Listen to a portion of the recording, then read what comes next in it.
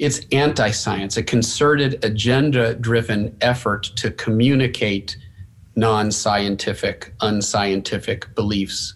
That's what's so dangerous today. That's what vested interests have been advocating, have been pushing forward, and have been spreading.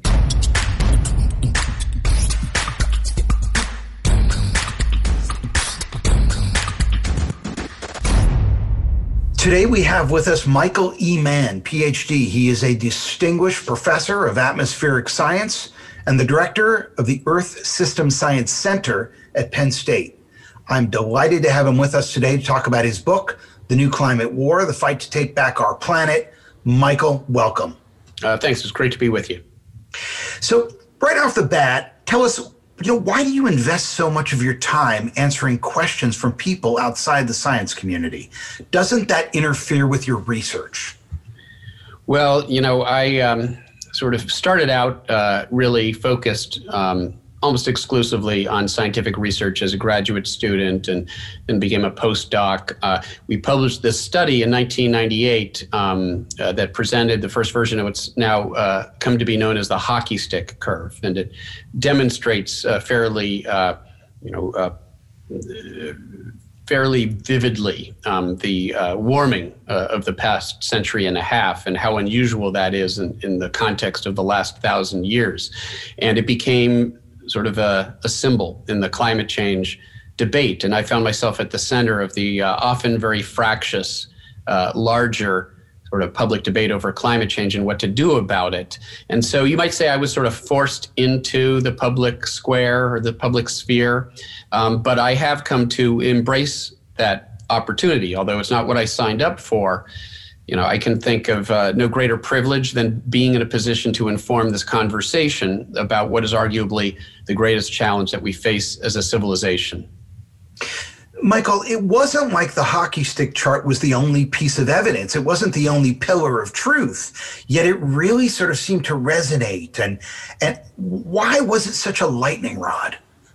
Yeah, so we've got a mixed metaphor there. The hockey stick became a lightning rod indeed. And, as you allude to, the science was really already there. In 1995, the Intergovernmental Panel on Climate Change, or IPCC, published their second assessment report, which had concluded that there was now a quote unquote discernible human influence on our climate. So already years before the hockey stick had been published, several years before it had been published, the scientific community had presented evidence that climate change is real and it's human caused. But a lot of that evidence was pretty abstract. It was based on methods to compare patterns and models to observations. I think what was different about the hockey stick is that it really laid bare the profound nature of this impact that we're having. It was a striking visual presentation of the dramatic warming that we've seen over the past century, with these very modest changes 1,000 years ago until the 19th century, when we start to see temperatures shoot up. And the shape of that curve resembles a hockey stick turned on its side, with the blade representing this dramatic warming. And I think it really drove home in a profound way the reality, just the stark nature of the impact that we were now having on our planet. And because it did so, because it was so visually alarming, I suppose, it received the scrutiny of climate change contrarians, climate change deniers, fossil fuel industry front groups, those advocating for them, who sort of focused all of their effort and attention on trying to discredit this iconic graph. And since I was the first author of those articles, a lot of those attacks were aimed at me individually. And tell us, personally, what happened to you? What happened to your life? How did that manifest itself after you published the hockey stick graph? Yeah, and I wrote a book some years ago that's more about my experiences in the climate change debate, called The Hockey Stick and the Climate Wars. And it really is about, what it was like to find myself caught up, to suddenly thrust into the public sphere and attacked by fossil fuel interest groups, like I said before, those advocating that for them, but conservative media outlets like the Wall Street Journal and Fox News. I had conservative politicians like Joe Barton, who was the chair, the Texan Republican from Texas, who was the chair of the House Energy and Commerce Committee, and basically tried to subpoena all of my internal emails and documents to look for something to discredit me. He was, by the way, one of the largest recipients of fossil fuel money in the U.S. House of Representatives. I don't think that was a coincidence. He ended up leaving office a few years ago. Some of your viewers and listeners may remember. He ended up texting some inappropriate photos of himself. And so he's no longer a congressman. But he's just one of a rogues gallery of right-wing politicians. Ken Cuccinelli, former Attorney General of Virginia, who went after me, James Inhofe, climate change denying senator. And all of these people, of course, were basically doing the bidding of the fossil fuel interest groups who fund them. But, I would be at the receiving end of vitriol. They would sort of energize what we now think of as the base, sort of Trump supporters. Back then, this sort of group of disaffected people, conservative politicians, conservative media outlets like Fox News, Wall Street Journal, telling them that all of their troubles are due to scientists like me who are getting rich off of promoting the scare, the hoax of climate change, and often providing our email addresses or our physical addresses. So all of that vitriol was focused on me, and I was at the receiving end of death threats, credible death threats. Received a white powder in an envelope with white powder that had to be investigated by the FBI. There were actionable threats against my family. That's just a day in the life of being a prominent scientist speaking out about the reality and threat of climate change. Over time, I've learned to develop a pretty thick skin to recognize that, as personal as it might sometimes feel, it's really about something much larger. The effort to discredit me and to intimidate me is intended to cause me to withdraw from the public conversation. And my instincts have been to do just the opposite. Perhaps I've been emboldened by the attacks against me, because I guess it speaks to the fact that if these powerful interests really don't want me out there talking about this, maybe I've got something important to say. So you talk about all these examples of where these industry front groups and climate denier for hire scientists use misinformation and lies to try and discredit scientific evidence. If the information they're sharing is false and the science proves it to be so, why do people believe it? Yeah, it's a great question. And part of the story here is that people are starting not to believe it. And that's the transition from what I call the old climate war, which was the war on the science, the effort by fossil fuel interest groups and conservative politicians and media outlets doing their bidding to convince us that climate change is a hoax, it's not real, it's invented by the scientists. It's really difficult to convince people of that when they can see the impacts now playing out in real time. And I think that's where things have changed over the past few years. The impacts of climate change have become so vivid, so profound, that we see them playing out in real time. And it's no longer credible for the forces of inaction, I call them the inactivists, to convince people that climate change isn't real, or at least to convince most of the public that it's not real. And so they've turned to a whole new array of tactics, which I guess we could talk about later, that constitute what I call the new climate war. And that is indeed the topic of my new book. But, a lot of the denial traditionally came, it was ideologically based, right? It wasn't based on facts and logic. To be a sort of, to be a loyal member of the sort of conservative tribe, you were told that you had to deny the science of climate change. And that's because, again, fossil fuel interests realized that they needed, for lack of a better word, warm bodies to win elections for them. So they needed to weaponize a segment of our population to actually advocate for policies that go against their self-interest. I mean, most of those most hurt by climate change often are frontline communities, those, lower income, lower down on the economic spectrum. And many of those people, ironically, have been sort of weaponized to vote for the Republican Party and to support their agenda of climate denial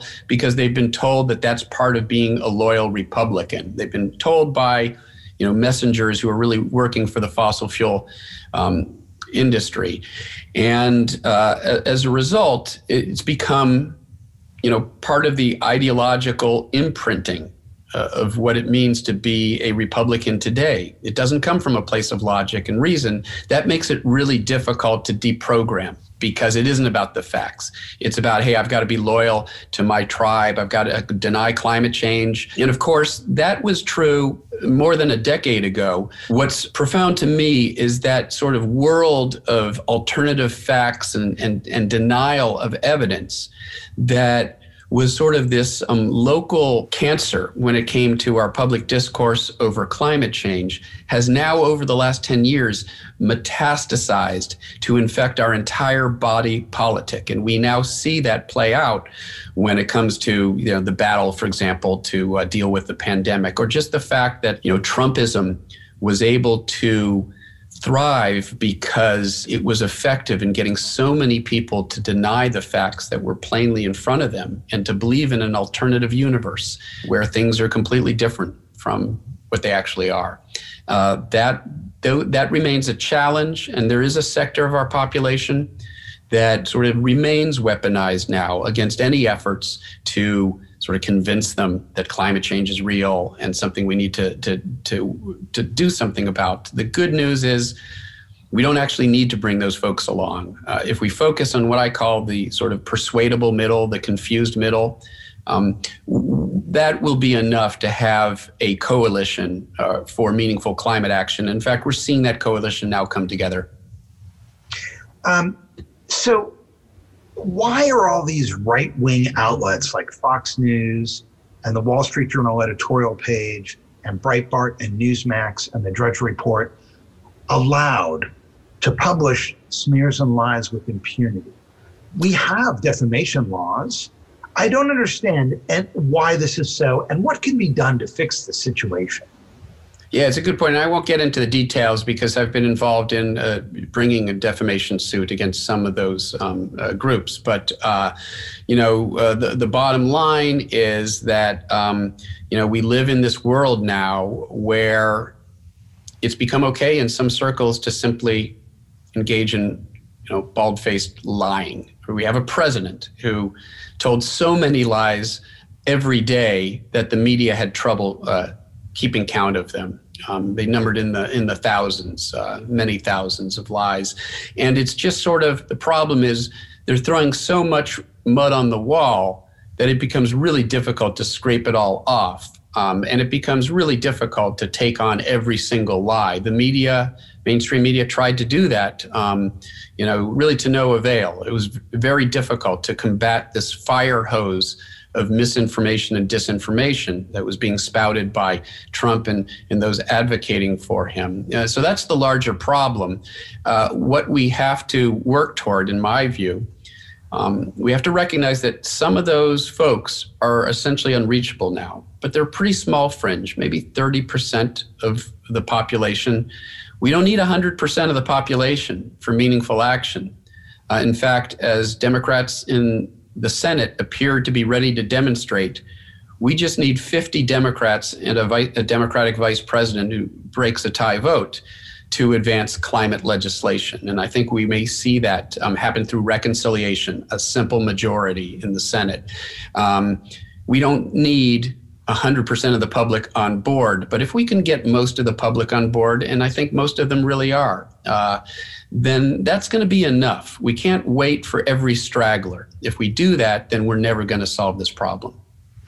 Within the scientific community, peer review helps ensure that papers published in scientific journals answer meaningful research questions and draw accurate conclusions based on professionally executed experimentation. But the same cannot be said of social media, which has become the primary source of news discovery for at least a quarter of the global population, according to the 2021 Edelman Trust Barometer. Originally, I welcomed social media as an agent of liberation. But what I got instead was an industry of surveillance capitalism willing to trade metadata about its users with the intelligence community and to appease elected officials in exchange for the right to amplify lies with impunity. What can be done to restore truth to our democracy? Well, that's the $64,000 question, isn't it? And you're absolutely right. We initially thought that, the internet and social media would be these amazingly democratizing tools. And initially they were. But we've also learned that any effective tool for communication will ultimately be hijacked by, again, special interests. In this case, the forces of inaction, fossil fuel interests, bad state actors, petrostate actors like Russia and Saudi Arabia that have seen fit to wield social media as a weapon against climate action, interfering with domestic politics about climate change here in the US and Canada, in Australia and France and around the world. So yes, unfortunately, we've learned that anything that might seem like a tool to advance the cause of democracy, if we're not careful, can become a weapon. It can become weaponized by the opponents of democracy and vested interests and plutocrats and others who don't have the best interests of the people in mind. All we can do is use the tools that are available to us to fight back. And in my book, In the New Climate War, really a major part of the message of this book is how to recognize the tactics that are being deployed by bad actors on social media, for example, how to recognize them, how to effectively combat them. And sometimes it's a judgment call, realizing sometimes if you engage, you may end up amplifying, a troll or a bot who otherwise wouldn't have been able to get their message out. So you have to be careful in the battles that you choose. But the key thing to recognize is that your audience isn't the trolls and the bots who are promoting the misinformation. You're trying to win over people caught in between who are subject to it. Those are indeed the target audience for these disinformation efforts, and we have to make sure that those people don't fall victim to it. And so in the book, I talk about a lot of the tactics that are being used today, in particular to divide us, to get us fighting with each other on social media, pointing fingers at each other when it comes to our carbon purity, our lifestyle choices, because that's a huge win for them. If they can get us doing that, they've deflected the conversation from the needed policy changes and regulations and systemic change to just a melee about individual action and behavior. They have then also divided the community of climate advocates. It's sort of a divide and conquer method of making sure that we don't speak with a unified voice, demanding action, demanding change. And it's also a very effective way of taking some of our most effective opinion leaders and messengers. And I think of folks like Al Gore and Leonardo DiCaprio, who have been immensely important in sort of getting the message out. And so often they will be targeted. Al Gore, they went into his trash cans to find his energy bills and then cherry picked,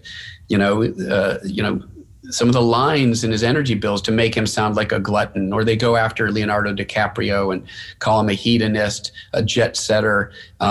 The idea is to invalidate them as messengers, to tar them as hypocrites, so they are no longer effective messengers for change, or at least to limit their effectiveness, to redirect attention from the needed systemic changes to individual behavior, deflection, and division. It's sort of a threefer. And so we need to recognize when those tactics are being deployed and try hard not to play into them. Because the real message of this book, we're so close now. We really are close to seeing the action that we've worked for so long. We can't allow these obstacles to remain the only thing in our way. Michael, before we get into the book, because I want to get into the book, talk to us I want you to explain to us, what was ClimateGate? So ClimateGate was perhaps, the most well-organized, well-orchestrated disinformation campaign in the history of modern civilization, until its sort of progenitors came into play more recently, like Russiagate and the attempt by Russia in particular to elect Donald Trump. But a decade before Russiagate, before that was even a thing, we had ClimateGate. And you'll recognize some of the tactics and some of the actors. Stolen emails, where have we heard that before? Not Hillary's stolen emails. These were emails of climate scientists like myself, stolen off a university server in the UK, the Climatic Research Unit of the UK, email conversations between different scientists. And they were combed through, and individual words and phrases were taken out of context to try to make it sound like, the science was a hoax, like the scientists were engaged in misconduct. And there have been, I think, nearly a dozen investigations now that found there was no impropriety on the part of the scientists. These were just efforts to distort what they were talking about or what they were saying. But at the time, it proved a very effective weapon in sort of stymieing climate efforts. This happened right in the lead up to the 2009 Copenhagen summit. And it was used, for example, by Saudi Arabia and Russia to argue that, the science wasn't there. Look at these emails. They prove climate change is a hoax. We don't need to do anything. It was used to sabotage those proceedings. So, who are the players? Russia, WikiLeaks, and Julian Assange played into this. Stolen emails. It sounds a lot like Russiagate, which was an effort to thwart the 2016 presidential election between Hillary Clinton and Donald Trump, which had, by the way, huge ramifications for the fossil fuel interests of Russia. Russia's greatest asset is the fossil fuels that are still buried in their ground. And they had a $500 billion oil deal that they were trying to get through with ExxonMobil to mine much of the remaining petroleum reserves in Siberia and other parts of Russia. The only thing standing in the way of that $500 billion oil deal between ExxonMobil and Russia's state oil company, Rosneft, were the sanctions against Russia for their actions in Ukraine from the Obama administration. Hillary Clinton would have kept those in place. The Trump administration was going to try to get rid of those sanctions. In fact, at the Republican convention, now infamously, Paul Manafort, who was in fact a foreign agent working for Russian and Ukraine interests, successfully got the language in the Republican platform changed to remove support for the sanctions against Russia. That would pave the way for this $500 billion oil deal. Who did Donald Trump appoint as his Secretary of State? Rex Tillerson, the former CEO of ExxonMobil. This all played out in plain sight. Relatively few journalists have talked about it. Rachel Maddow of MSNBC is one of the exceptions. And so the hacking of the 2016 election in favor of Donald Trump by Russia was to further their fossil fuel interests. We now increasingly think that that's exactly what ClimateGate was 10 years earlier. It was Russia and other petrostates helping, perhaps Saudi Arabia, working to thwart global action on climate by hijacking the all-important 2009 Copenhagen summit, which was the first opportunity in years for meaningful climate action. So they steal these, they hack into the server in the UK. They steal these emails. Then what? Do you have any visibility operationally into what they actually did to promote misinformation and to take things out of context? Was it just basically them saying, oh, I saw this email, here's what it says? Or was there some other sort of communication apparatus at work? There certainly was. And in fact, I go through that in some detail in my previous book, the Hockey Stick and the Climate Wars, sort of through the whole morphology of that disinformation campaign and the ontogeny of that disinformation campaign. And you can Sorry, I have to stop you, because I don't know what ontogeny means. It's a biological, the development, the development, how it sort of unfolded. I was trying to use scientific language to say it in a fancy way, how it unfolded and what form it took. And I go through that, I dissect that, to use some more biological terminology, I suppose, in that book, in that previous book. And what you see here was, although we can't really, we've never been able to, it's a cold case, we were unable to really catch the perpetrators in the act. And so we only have indirect information about who was involved. We know that the emails early on were hosted on Saudi Arabian and Russian servers. We know that, again, Julian Assange and WikiLeaks, which became, weaponized for the cause of Russia in the last election, was also involved in distributing these emails. And so what they did, they had clearly had access to these stolen emails for months, but they waited until November, around Thanksgiving time, in the lead-in to the Copenhagen summit, to reveal them, to unveil them, because the effort was intended at getting them out there sort of at the last minute, getting their narrative out, but not providing enough time for the counter narrative of truth to finally, rebut the allegations. And if you look at what happened, it was hosted. There's quite a bit of circumstantial evidence that it was bad petrostate actors like Russia, Saudi Arabia, who were involved in the crime. And we now know that Russia does this sort of thing. It has their fingerprints all over it, cyber crimes of this sort. But it was the fossil fuel industry and the various front groups that they support, the usual conservative media outlets that have, basically acted as an echo chamber for the fossil fuel industry, the Murdoch media empire, Fox News, Wall Street Journal editorial pages, New York Post, the Murdoch tabloids in the UK and Australia and elsewhere around the world, trumpeted this message and did so effectively, so consistently, so incessantly, that it ultimately forced even the mainstream media to start to adopt their narrative and to actually parrot many of the allegations, to the point where you had CNN and CBS Evening News parroting uncritically many of the false allegations of ClimateGate before, again, there was time for the scientists and the various legitimate institutions to litigate this and to ultimately demonstrate that there was no veracity to the claims that were being made. That took years to play out, but the damage had been done. So without getting into the specifics of your defamation case, because I don't know, are there systems in place? Do we have laws to deal with this kind of thing? Is there some sort of accountability? You said there was an investigation into what the scientists said, and in fact, there was no skullduggery. But was there an investigation into the bad actors who stole the information? And is there an investigation when media parrots misinformation? Is there any accountability in the news media world?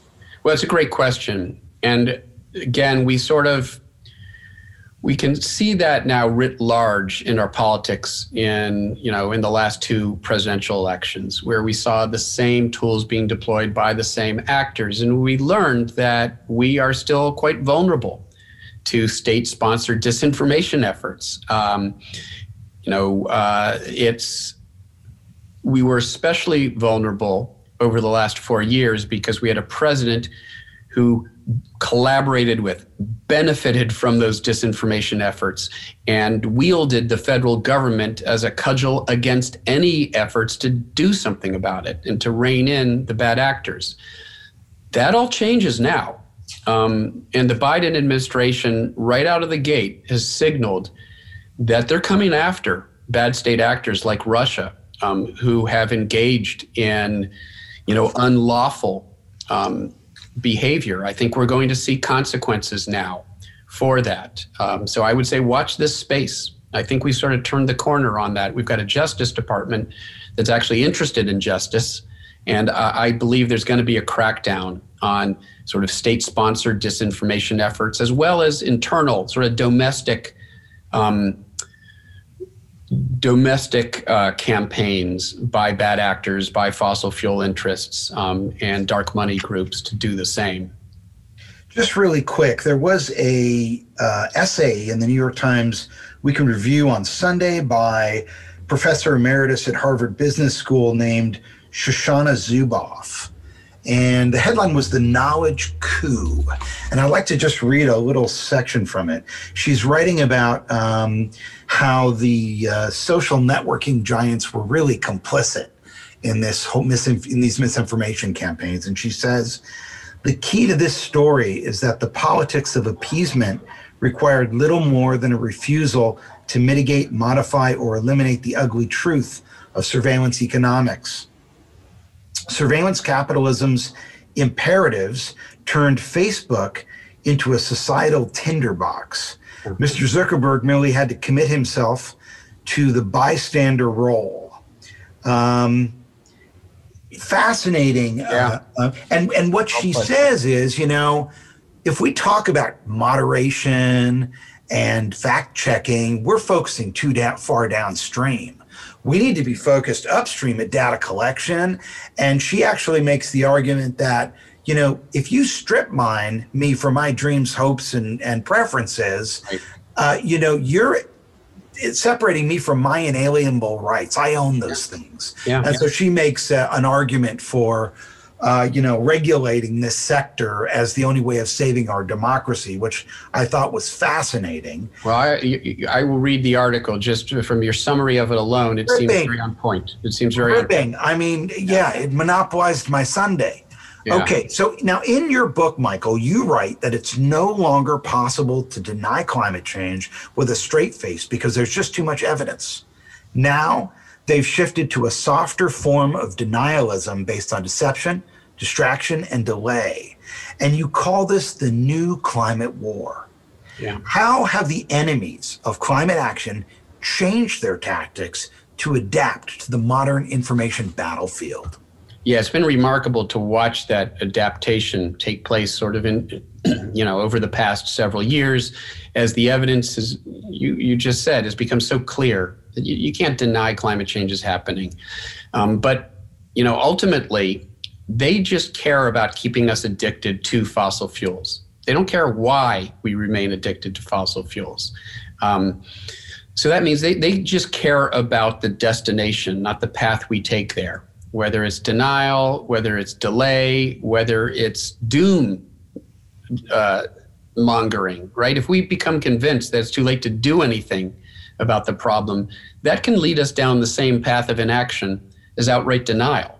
And so there's some evidence that bad actors are fanning the flames of doomism.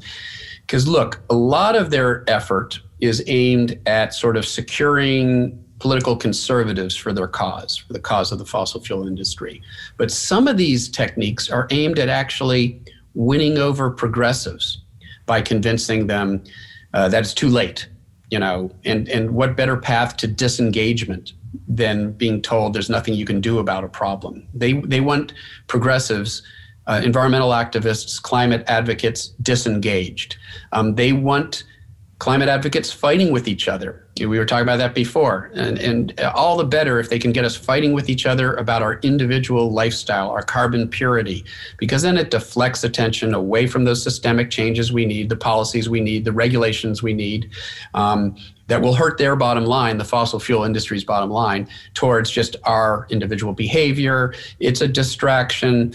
It divides us. False solutions.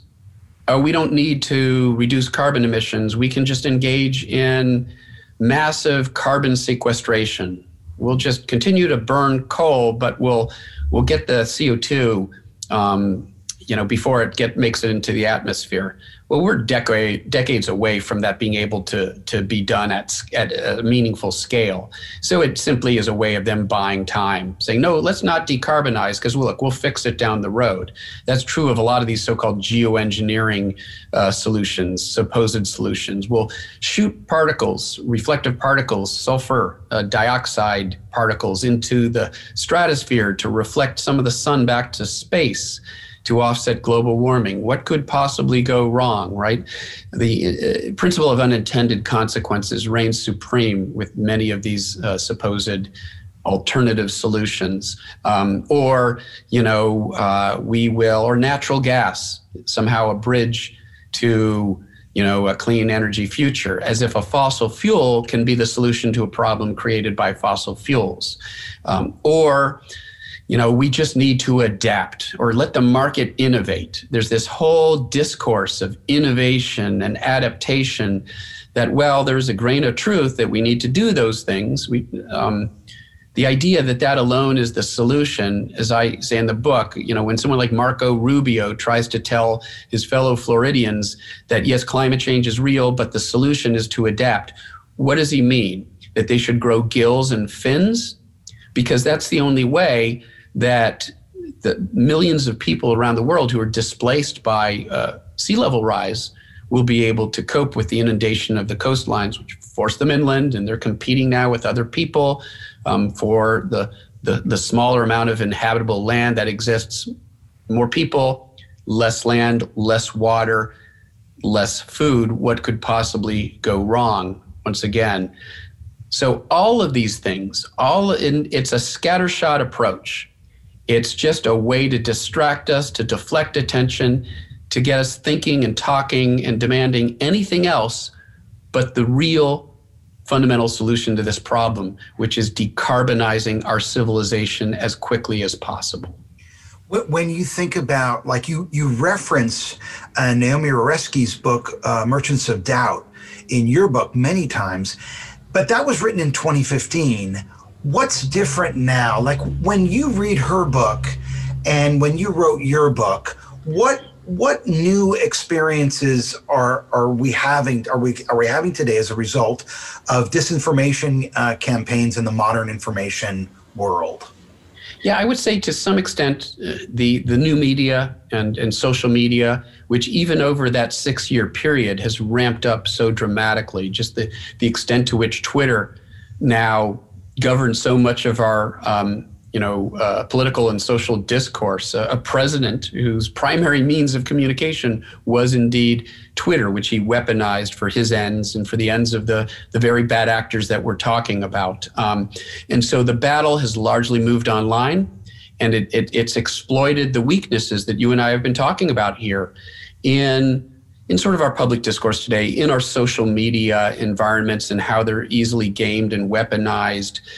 That I think has ramped up in a way that I don't think we could have imagined 5 years ago, how dominant it would become. And it enables a whole new set of tactics. When our entire discourse moves into the social media space, it means that those actors who are able to hijack and weaponize that space can be that much more effective. And I think that's really what we've seen. And so what they've been able to do at a time when the impacts of climate change have become so profound you can't deny it anymore, they've still been able to use the immense power of the online world and the social media world to make get all of these other arguments out there, to advance all of these other fronts in the new climate war, getting us to disengage, dividing us, despair mongering, deflecting attention, delaying meaningful action, kicking it down the road, through rhetoric and through bot armies and professional trolls who have really gamed our public discourse now in a way that advances the cause of inaction, using all of these insidious and nefarious tactics. Have you ever gotten a glimpse of one of these troll farms, or have you ever seen one of these operations? Yeah, it almost makes it sound like an ant farm, right? Like if you could look down and see. I wish we could. Well, in a sense, there are some windows into these troll farms that are a little bit like that, and they're provided by certain journalistic outlets that have, cyber divisions, where they're able to use tools that you and I don't have access to, where they can actually watch how an online conversation spreads and who's getting involved. And when it appears that there are large numbers of bots that are entering in, what keywords are being used to direct the conversation. So there are sort of cyber journalists who have investigative tools that are beyond what I have, in any case, who have sort of dug into this. And they've been able to expose these tactics that we're talking about. They've been able to demonstrate, for example, that there were clearly bot armies that were being weaponized to steer the climate conversation in an unconstructive direction, and in particular, trying to alienate progressives against climate action. This was true in particular among Bernie Sanders. Those we were supposed to believe were Bernie Sanders supporters, and Bernie eventually came out and said, these people don't represent me. They're not my supporters. These are trolls and bots who want you to think that that's what I'm saying. And they were being used to drive a wedge, for example, between Sanders and Clinton, who are actually fairly close in the big picture on climate action, differed on some key points. But they wanted to drive a wedge in there, alienate the Sanders supporters, and convince them to sit out of the election. And a large number of them did. And we got President Trump. Interesting. There is a tool out there called TalkWalker that will allow you to build what they call a virality map that shows on a timeline how information breaks out over time. And I use it. So open invitation to you. If you ever want a map of anything, I'll reach out for you for the link. Thanks. Okay. Now, despite the mounting evidence, there are still 150 members of Congress, all Republicans, who deny climate change. If that's concerning to you and you'd like to know what to do about it as a business professional, download my new Strategic Communications Guide, How to Win Support for Climate Action, at ericschwartzman.com/climate action. Michael, in your book, you write about industry front groups like the George C. Marshall Institute, which discredits scientific findings and threatens special interests. How are we supposed to remember who's on what side and who's constantly lying? It's like I read it in your book and I want to commit it to memory. Then I'm watching the Sunday morning news programs and the guy comes on from the George C. Marshall Institute. How do I remember who's on the side of truth and who's constantly lying? Can you think of a way that science and technology could solve this problem?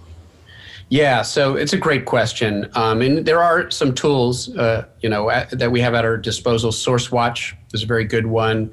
Media Bias Check, I think is what it's called. There are a number of investigative tools out there that you can take, the alphabet soup of, the various front group names that sound so, Competitive Enterprise Institute, CEI. Who would be against competitive enterprise? Well, no, it's a fossil fuel industry front group, a right-wing front group funded by, conservative plutocrats that, have tried to pollute these conversations. Americans for Prosperity, right? Who wouldn't be for prosperity? Well, actually, that's a Koch brothers funded front group that has worked to discredit renewable energy and to promote climate change denialism. And so it's hard to tell, right? Because the names sound innocent enough until you sort of scratch beneath the surface. Fortunately, there are some tools that allow you to do that. So you literally could be, at your television on Sunday morning with your iPhone or your PDA, and be on the SourceWatch page, who are these folks? Where are they coming from? Using some of the other tools, like I said, like Media Bias Check. But the problem is that it's the fire hose problem that we talked about before. They're just sort of spitting out all of this misinformation and disinformation, throwing so much mud on the walls that you just don't have time to scrape it all off. Some of it's going to stick. What I would say is we just have to be cognizant of the fact that if it sounds dubious, it probably is dubious. If it sounds like the argument is curiously convenient to the agenda of a powerful vested interest, there's a good chance that, this talking head is doing the advocacy of that vested interest. And you might want to, check out their name. Google is a very powerful tool. There's a lot of noise out there too on the internet, but Google is still a powerful tool for figuring out who is this person, who is this organization, where are they coming from. So we just have to sort of do our best to navigate this fraught space, our current media environment. But, part of it is, having the resources at your fingertips, because you're not going to remember you're not going to remember all these groups and who, which ones are front groups for the fossil fuel industry and which aren't. So you have these tools at your disposal that you can consult with. And, if it sounds dubious, there's a good chance it is dubious. Keep your eye on the prize, I would say. If we remain focused when it comes to climate, the scientific evidence is in, it's real, it's caused by us, it's already causing bad things. Far more bad things will happen if we don't act quickly. We need to take steps that decarbonize our civilization as quickly as possible.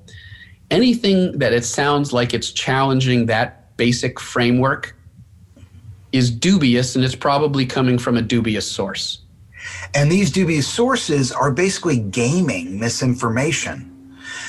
Just like, these guys on Reddit gamed the stock market to inflate the value of GameStop, just like, the Russians and Trump gamed social media to win a presidential election.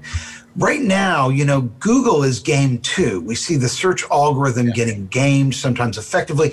They're trying to segue to artificial intelligence. And this is now the new be-all, end-all, artificial intelligence. And now that I've been so burned by social media, thinking like, oh my God, this is going to democratize information. And here we are, in a race to the bottom. Now I'm looking at AI with skepticism.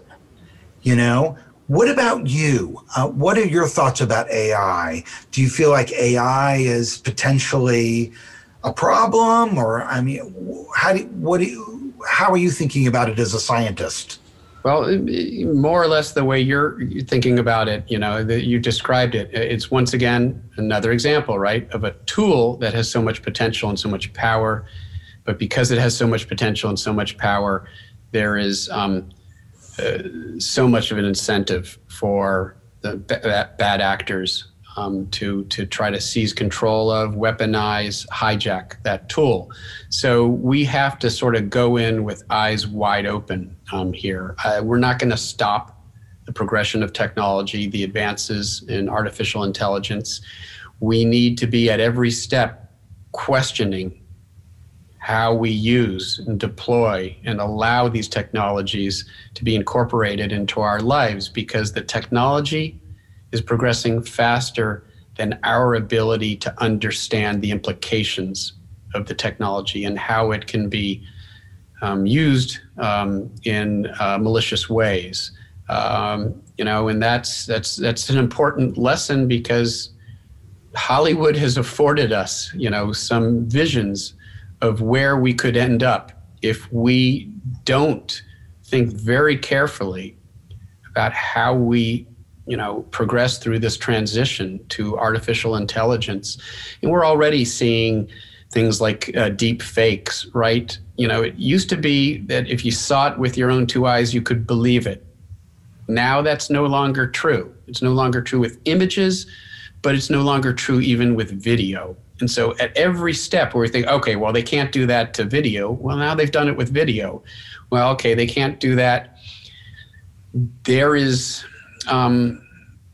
the power of the technology is the threat of the technology at the same time. And I think we just have to be very sober about that. And we have to require that our policymakers be very sober about that. Nearly 2 decades ago, in his book, The Demon Haunted World, your hero, Carl Sagan, wrote, "I have a foreboding of an America in my children's or grandchildren's time when the United States is a service and information economy, when nearly all the manufacturing industries have slipped away to other countries, when awesome technological powers are in the hands of a very few, and no one representing the public interest can even grasp the issues.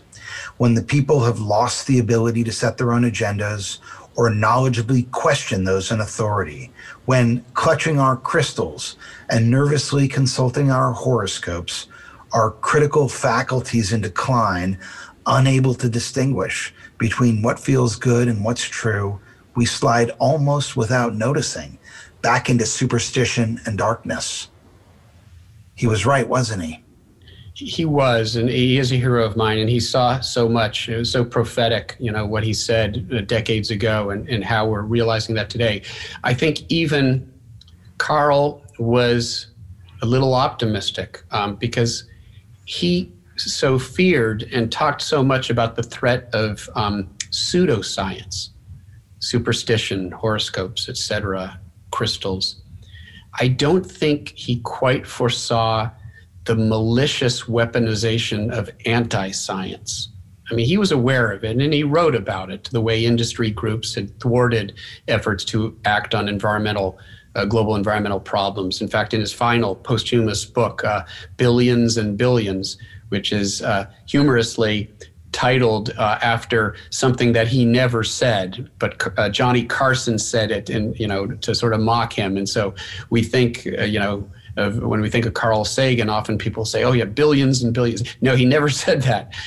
He did have a way of pronouncing the B, a hard pronunciation of the B, billions, because he wanted to make sure you understood the difference between millions and billions. That's why you had the sort of hard B there. But he was, I think, a little too optimistic to foresee the maliciousness with which anti-science would be deployed today. It isn't just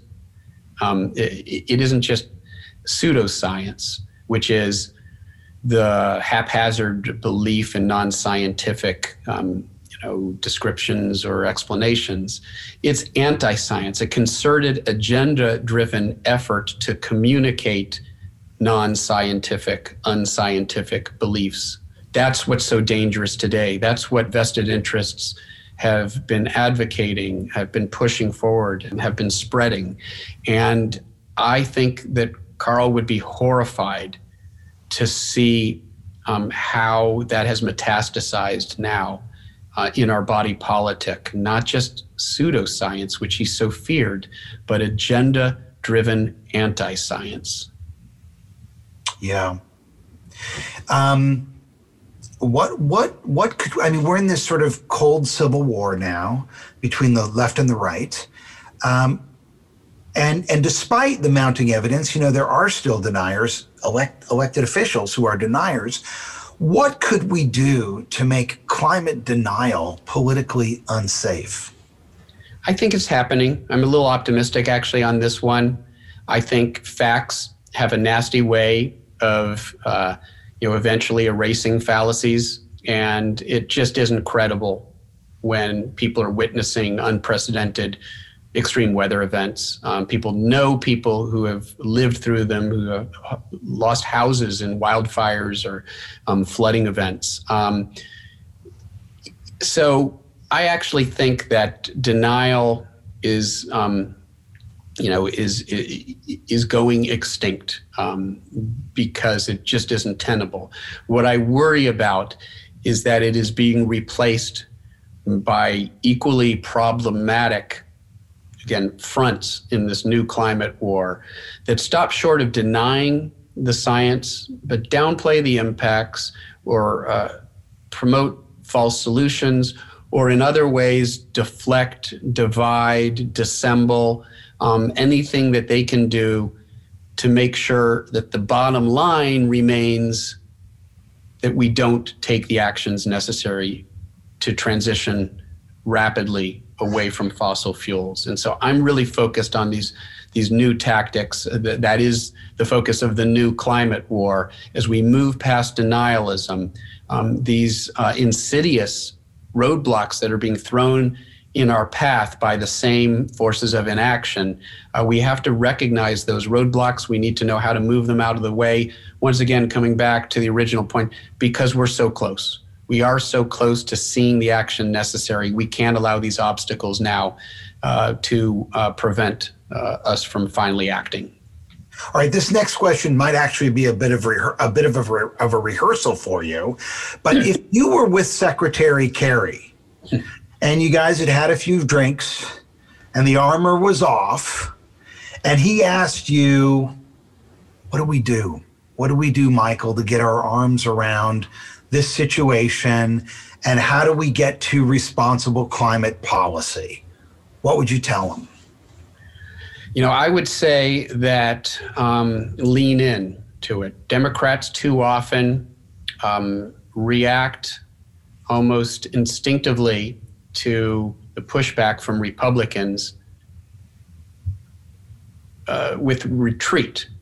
It's become, and we saw that play out in the Obama years, when there was pushback, Democrats retreated, they weakened the legislation that they were putting forward in an attempt to mollify Republicans, only to have them not support the legislation anyways in the end. And so it was a win-win for Republicans. They weakened these efforts, and they didn't support them anyway. So Democrats couldn't even make the claim that there was bipartisan support. They're trying to do that right now. I think Democrats aren't buying it, just from the discussions I've seen recently, especially about climate action, where Joe Biden and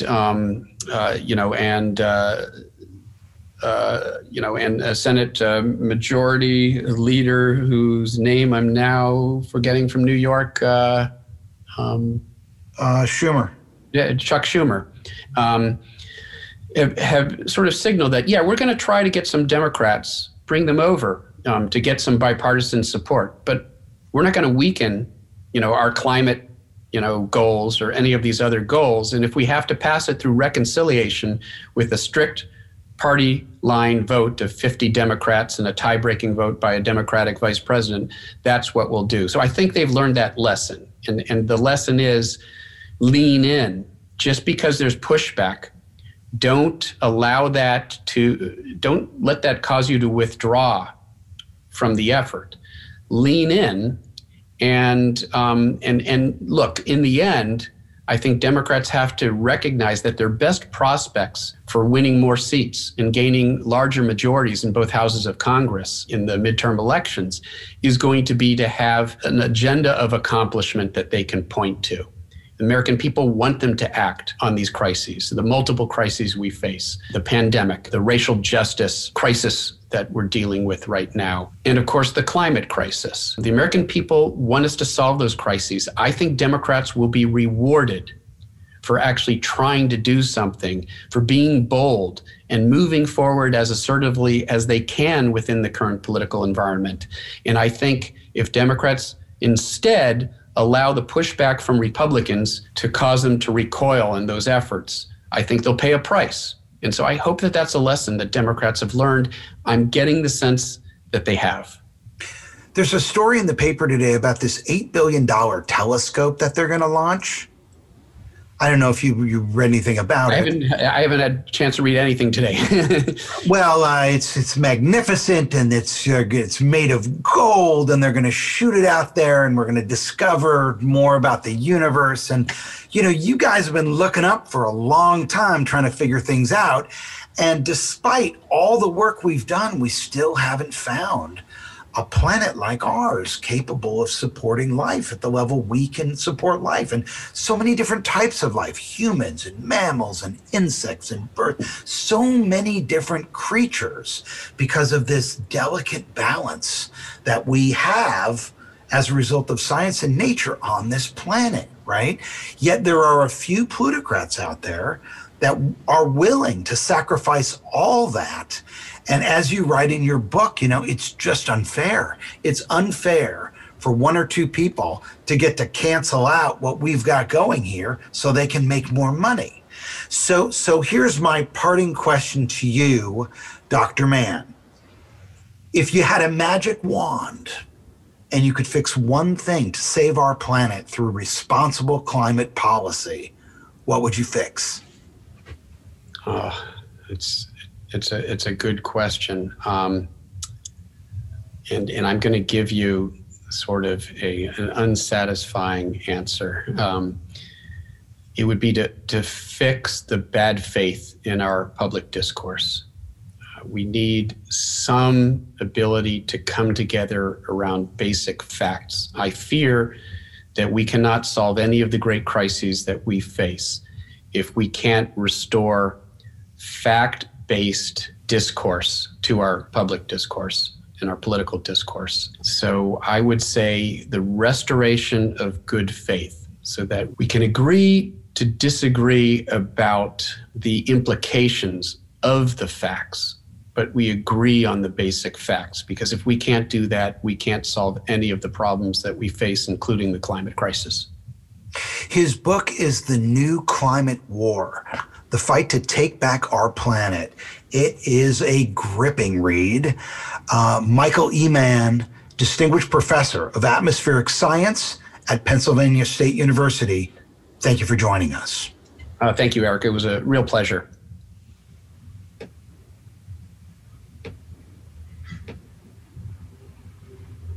So we have stopped the live stream, so it's just you and me.